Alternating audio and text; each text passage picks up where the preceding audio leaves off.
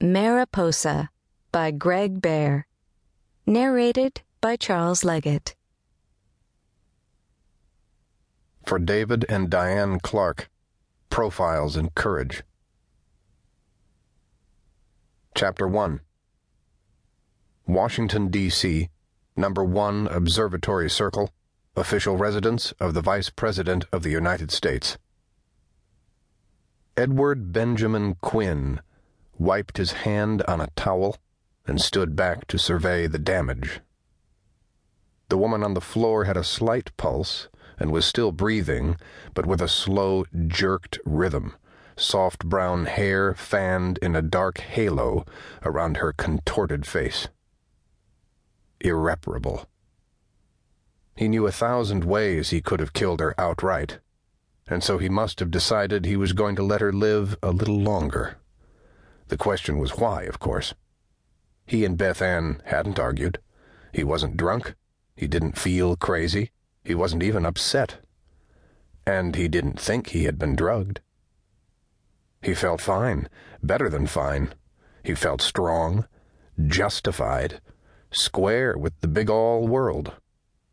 Without guilt, you learn the quality of your soul. Cross that border, and you learn what you are really capable of.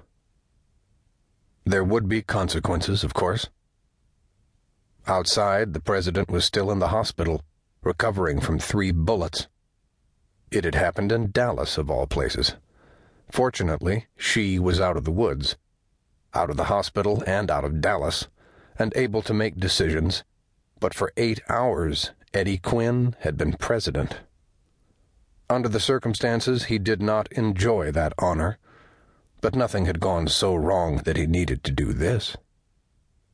He couldn't feel the love or the excitement he and Beth Ann had once known, but that didn't seem reason enough either. He walked into the bathroom and inspected the folds of his robe for blood. After washing his hands, he returned to pick up the towel and toss it into the laundry hamper. While he was making this circuit, Beth Ann stopped breathing. For that, he was grateful. "You're one screwed-up bastard, Eddie," he said. If this had happened during the 8 hours he had been president... Whoa! A full-length mirror hung on the back of the bathroom door. He let his robe fall around his broad shoulders and looked at himself, as if for the first time. His was still a strong body, with thick, strong arms and short, powerful legs. A paunch had settled over his stomach from years on the campaign trail and sitting, rather than pumping iron and running. Hairs curled around his back, forested his arms, and almost hid the long, coiled scar that stretched from his neck down his right arm. A nice bit of needlework, that. A good stitch.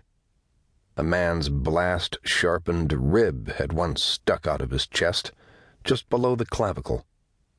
The hair on his abdomen pointed toward midline and navel, monkey's fur silky and thick. Another scar coiled there, pink and bald, like a burrowing pink centipede. He could almost imagine it creeping under his flesh. It was that vivid, almost pleasant to think about.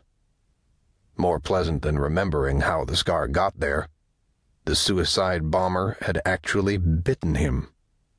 Fragments of exploded mandible. Hard to forget things like that, very hard. But he had gotten treatment, and it had worked, hadn't it? Then why this? He tied the robe shut and sat on the edge of the antique maple frame bed where he and Beth Ann had made their last child, Jacob, now 9 months old, asleep down the hall in the bedroom that he shared with his sister Karina. It was the nanny's night off. Karina, 8 years old, adored her new brother. In a few minutes, Edward would go in and read her a bedtime story. On the nightstand, his security badge beeped. The house monitored it all. The children's clothing, furniture, and bedding were tagged with small sensors, but he and his wife had chosen to keep their privacy.